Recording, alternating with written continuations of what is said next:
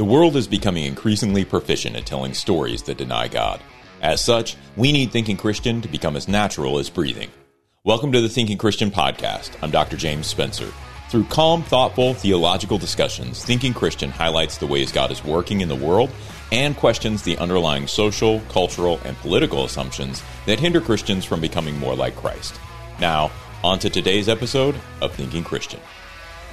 Hey everyone, welcome to this episode of Thinking Christian. Today we're going to be continuing the interview with Rylee Meek of the King's Council. If you missed the first part, you can check it out. It's just the previous episode, but hopefully you'll enjoy the second half of the conversation between Rylee and myself.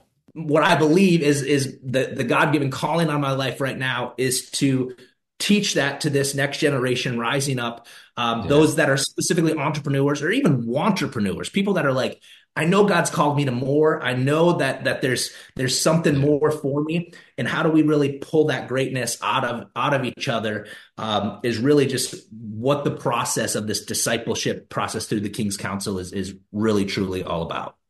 That's sweet, man. I mean, I think, a lot of things you say there I resonate with. I mean, I was just reading the Great Commission again, probably over the last 6 months. I was studying it more in depth and trying to understand it a little bit better. And one of the things that I noticed immediately was that, there's a therefore go. And if you look at what that's connected to, it's connected to Christ's authority. He's been given authority over all things, heaven and earth. And so discipleship is about really bringing people under the authority of Christ. It's obviously it involves salvation, but that salvation doesn't mean that you get to exercise and to do life on your own terms is kind of the way I like to say it, right? You're constantly pulling yourself back underneath that authority of Christ. And I think there are some things on that where we look at it and we go, man, that's going to keep me from doing stuff that I want to do. But if we look at it on the flip side, we say, but it's going to allow me to do so many things that I don't even know I want to do right now.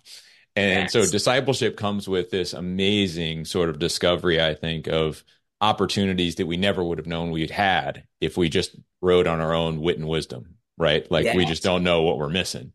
And so I it's really great perspective, James, on that, because even then, as I was going through this, call out the prodigal son journey, I'm looking to the Bible as like rules and regulations and what I can't do, what I'm not supposed to do, versus perspective change, mindset shift of, oh, this is an instructional manual. It's no longer what I can't do.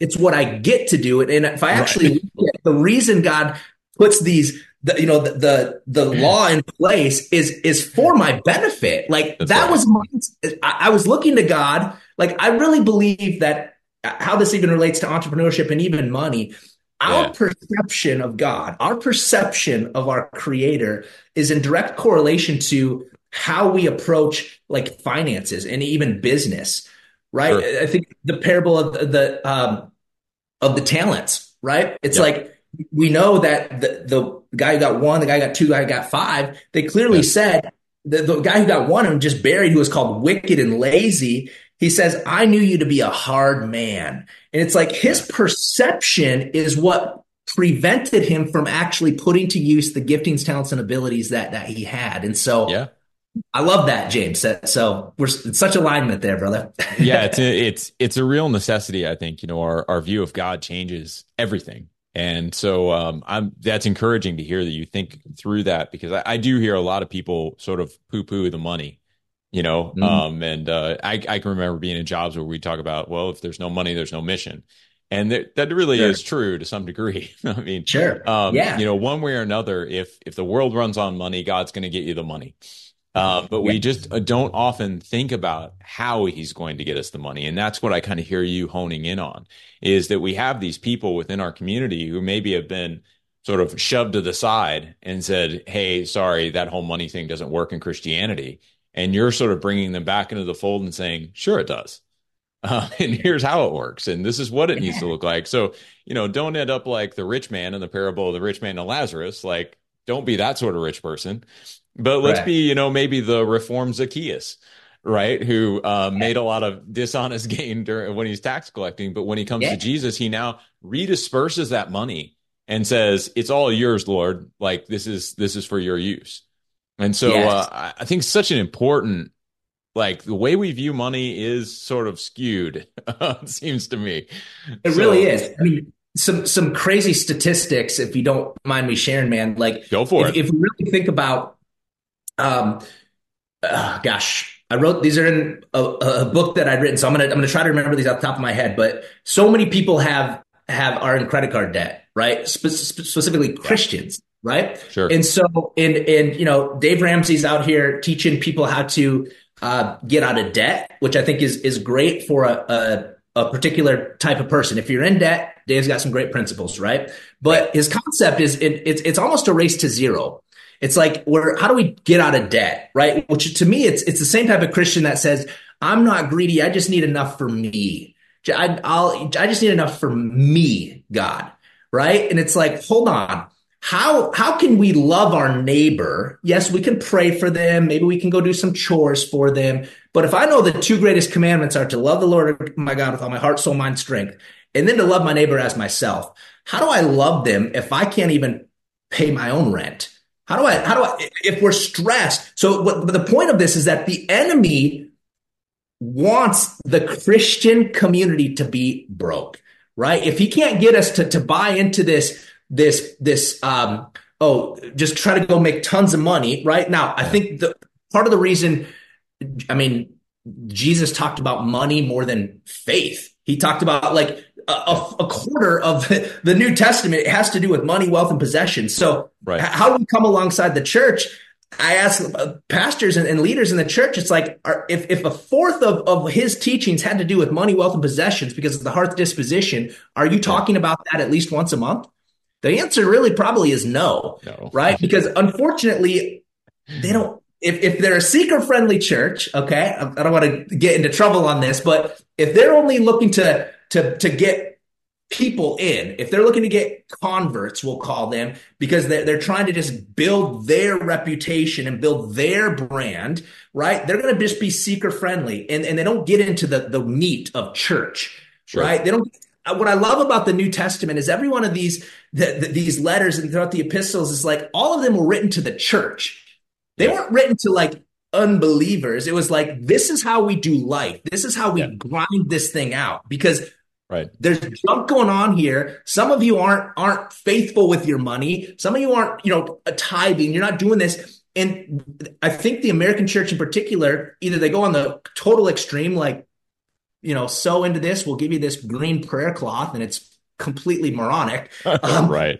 Right? But if they just teach these principles, that the reason that we have to talk about these, and the reason Jesus talked about it so much, is because it's a real thing.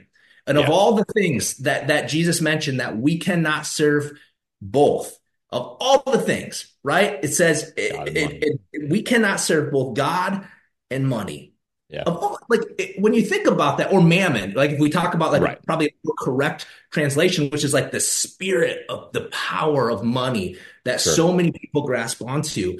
And Yeah. so it's crazy that he didn't say like you can't serve both God and the devil. You can't serve both God and murder.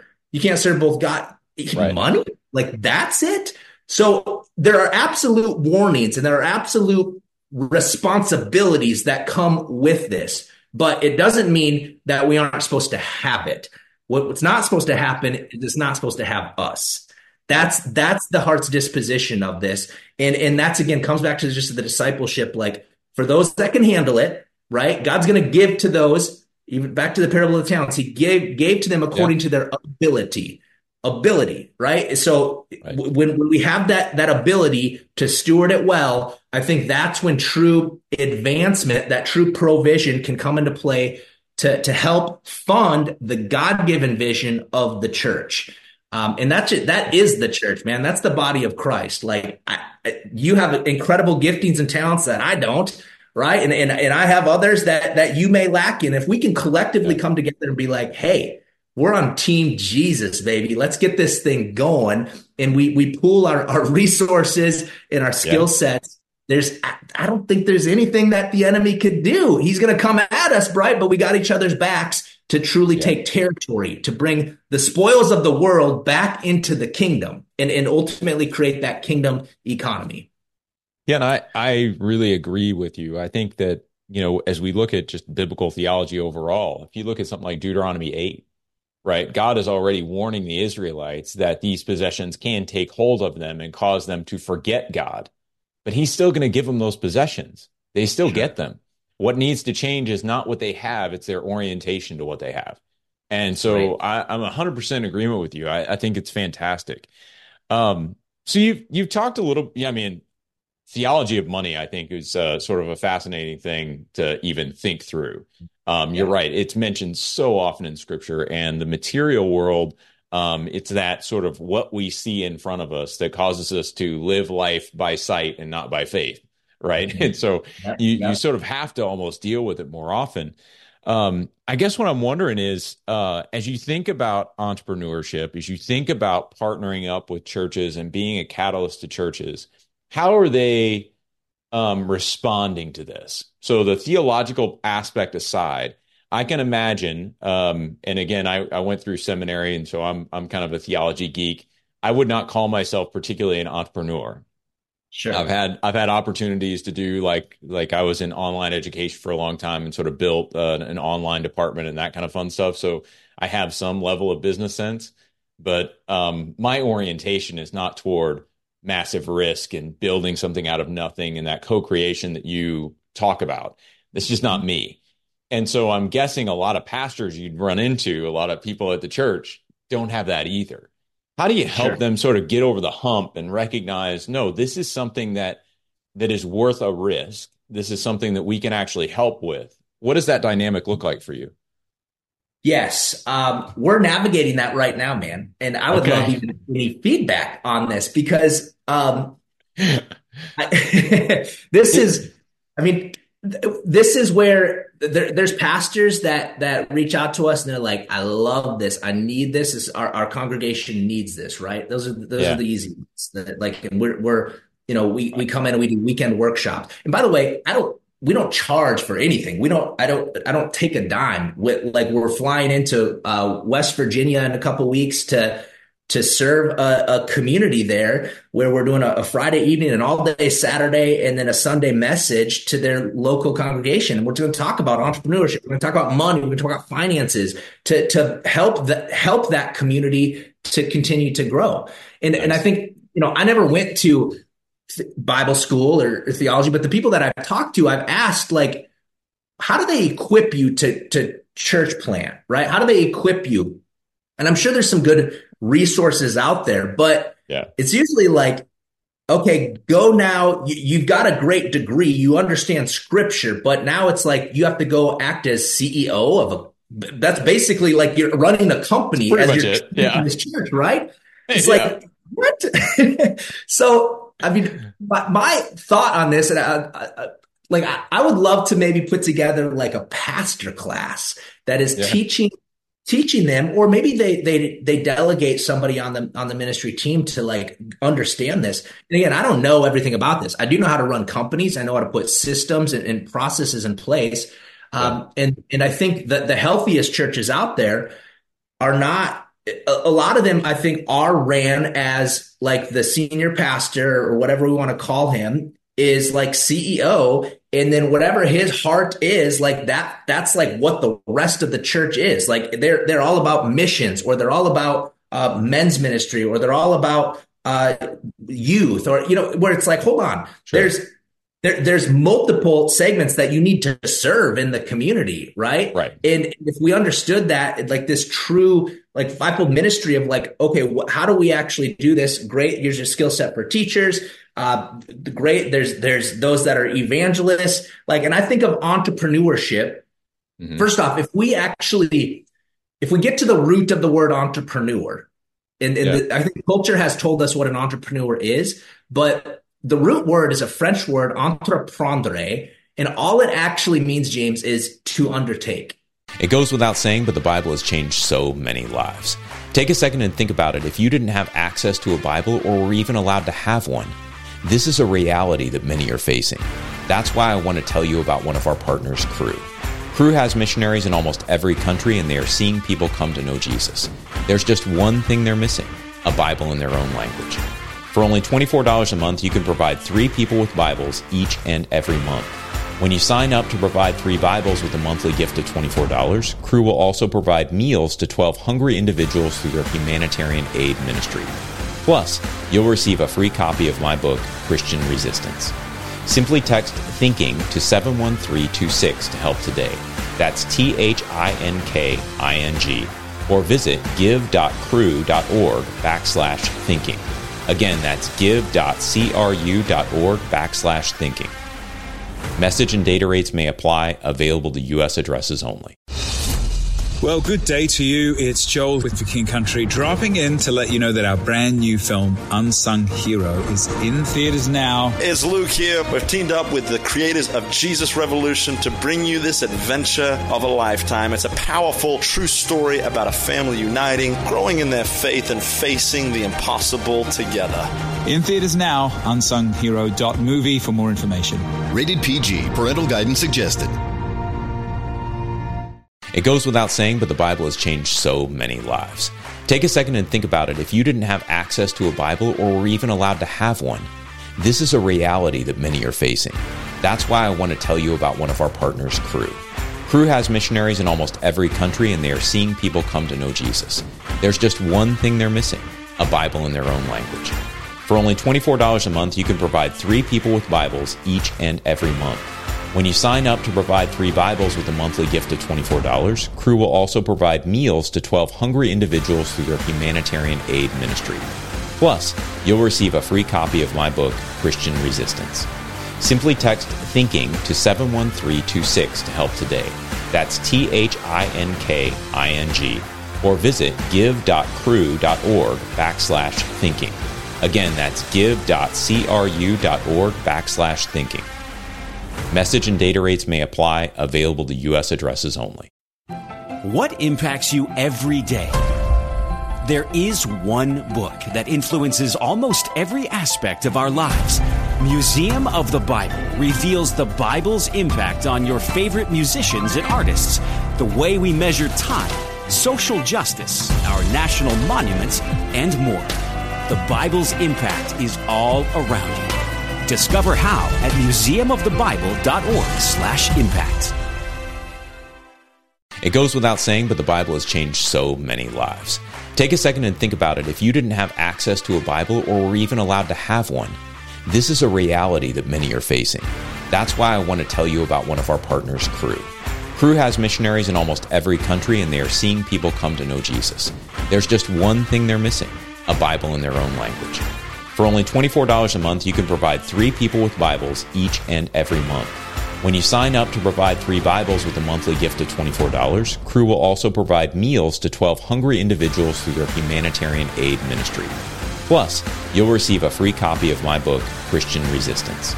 Simply text THINKING to 71326 to help today. That's THINKING. Or visit give.cru.org/thinking.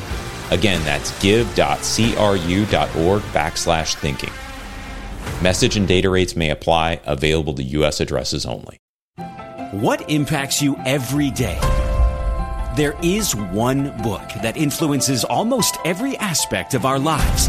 Museum of the Bible reveals the Bible's impact on your favorite musicians and artists, the way we measure time, social justice, our national monuments, and more. The Bible's impact is all around you. Discover how at museumofthebible.org/impact. Okay. So I really believe we as human beings, we're born entrepreneurs. Like Sure. if we're willing to grab a hold of it, right? Yeah. Like, but so many of us, culture, I think society has taught us, even indoctrinated us, if I dare say that, to not be undertakers, right? Here's an interesting stat. In 1913, and this is in America, 97% of the population were considered what culture would call entrepreneurs or business owners, self-employed. Sure. Okay. Right? We're now 110 years later. That number is completely reversed, right? So only 3% of people in that population were considered employees. right? Now that number is completely inversed. And part of it is because the whole industrial revolution, they needed people to work what's the minimum amount we could pay somebody to do this task over and over and over and over again. And then the school system was put in place then, because in 1913, you went to school until about the seventh grade, and then you took on your father's business, a blacksmith or a farmer, something like that. And then they started to create employees, right? Now, nothing wrong if you're an employee, but when I look through the Bible, I look at the scripture again, operating manual, how we do life. Culture, society has a lot of pressures of what we're told, like go to school, get a college education, and then you go get a job. I don't see that philosophy throughout scripture, right? Now, I see four types of people in the Bible. I see masters, I see laborers, I see slaves, and servants. If we think about the types of people out there, and so many of us are a slave to mammon because we and then again, there's nothing wrong if you went to school and have school debt or anything like that, right? But we plan for it now in America. It's like you have to go $200,000 in debt. That's right. To hopefully get a job that you pay off. It's like, why? The enemy is putting us in debt, putting us as slaves to this concept, because what if we had the means to go to the mission field, to go do the things, to truly to spread the gospel, right? But we can't because we got bills, right? We got family to take care of. We have responsibilities, which is honorable. But could there be a better way? And this is, again, my heart to help people that maybe are in a job and they know that they're called to more, but they can't because they're 8 hours a day, 5 days a week in a job only just to get by. But could we help them create a side hustle, right? Could we help them create something that adds value to the marketplace that somebody will provide money back? Even for you, like you're talking about, how do we create these business endeavors that fund these things? What if we no longer had to like beg people as missionaries, but we created businesses that were self-sustaining so we could go do what God has actually called us to do? And again, it's a mindset shift. Like we're just like, oh, and it takes a little bit of time just to kind of audit our thoughts on. We just usually accept what culture and society tells us, and then we read the Bible, and it's like, well, we try to live this life through that lens, but sometimes the pressures of the world and culture are preventing us from truly living this life out the way the Bible actually tells us how. So, as you're talking, I mean, one of the things I found fascinating is just thinking about Paul and his willingness to be a tent maker. Yeah. I think maybe some people have the impression that he's a tent maker because the churches weren't giving to him. But that isn't exactly what Paul says. Right. He says he's given up that right so that he did not hinder the gospel among them. In other words, he's doing the tent making for the people he's ministering to.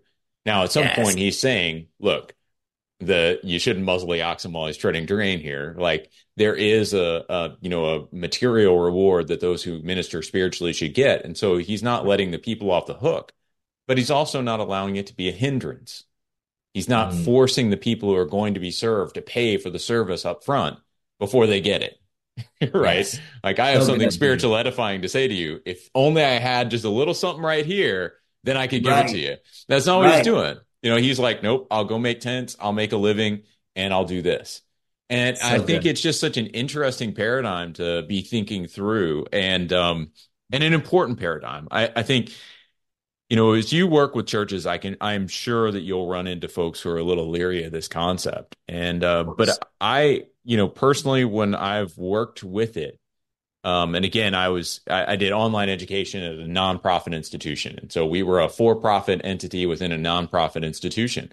And I was always very cognizant that we were helping the nonprofit side. Sure. We knew that some of the profits that we were going to earn were going to go over to the nonprofit side to help subsidize what everybody else was doing. And that was okay. I think we understood that. So I think this model we're running now with the LLCs and the nonprofit makes sense to me in that perspective. And I think it could work for a lot of churches. Yeah, absolutely. Understanding how to structure it, understanding who to run it, understanding how to get it, like all those things can be just hurdles that your organization probably can help people get through. and, Yeah. And I think it's fantastic, the work that you're doing, brother. Yeah, So, thank you. But just, I love thinking about Paul as a tent maker. Like, I bet I bet he was the best. Imagine him selling a tent to somebody. Right. Like, he's like, look at this tent. Man. It's the lambskin, double stitch, like both sides. I could just see him convincing somebody to buy his tent versus somebody else's. So. He's got the gospel written on the inside of it or something. I mean, he's, he just can't help himself. So good. Well, man, how can people find more about you? Like, where would you like to route them? We'll put it in the show notes, but just what do you got going on that you'd like people to connect with? Yeah, so joinkingscouncil.com, just for the individual listening to this. We're launching our app this next week, and tons of free resources that we provide. We do, weekly Bible studies. We do coaching calls for entrepreneurs. We have courses on, we call it Burn Your W-2. Like, I don't even know how to a business, like never even thought of that because school doesn't train you for that. I know people with MBAs that have no clue how to start a business, right? And it's like just practical real life application that we help individuals. And one of the things that we're doing to really serve the church, James, one thing that I found out is I talk about the kingdom economy. Mm-hmm. And the reason I talk about this a lot is because a lot of Christians just are not loyal to each other. Yeah. Scripture tells us that we're supposed to sow on good soil, right? So if we think about that from like, not only, where we're spreading the gospel and we're sowing into people that way, but also just from our dollar bill standpoint, who do we intentionally choose to sow into to help them, right? Like for a product or a service. And so, I think one of the things that a lot of churches I found out don't have like business directories, because we could sit here and start to name off like kingdom owned and operated businesses, and we'd probably get to like 3 or 4 other than the friends that we know. And it's like, man, yet we flippantly will go buy whatever we want at Target or at whatever, because we're not being intentional with who we're sowing into. So imagine if we knew that I needed a local painter or I needed my lawn mowed. Why wouldn't I go to people in my church first? Yeah. And sow into them, because naturally, you don't even have to believe in God for this to work. If you just believe in math, if they're actually tithing, the tithe will increase, right? And then hopefully they're sowing above and beyond. And so we provide as a free resource. It's kingdomdirectory.com, where you can find, just think of it like an Angie's List for Christian-owned businesses. And so we provide churches, congregations, this. So it'd be like kingdomdirectory.com / Summit Church or whatever your church is. And then you could actually go in and say, oh, I can find somebody within my local congregation, intentionally sow into them. And hopefully then, some of our qualifications is that you're committing to tithing, you're committing to generosity. And that's just a thing that we provide, again, as a free resource to individuals, but even to churches. Like, we want to come alongside to help them to increase the tithe and then hopefully help them grow in their efforts, and then the vision of that pastor or that leader within that community. And so, joinkingscouncil.com, kingdomdirectory.com, and that's where you can find more about us and what we got going on.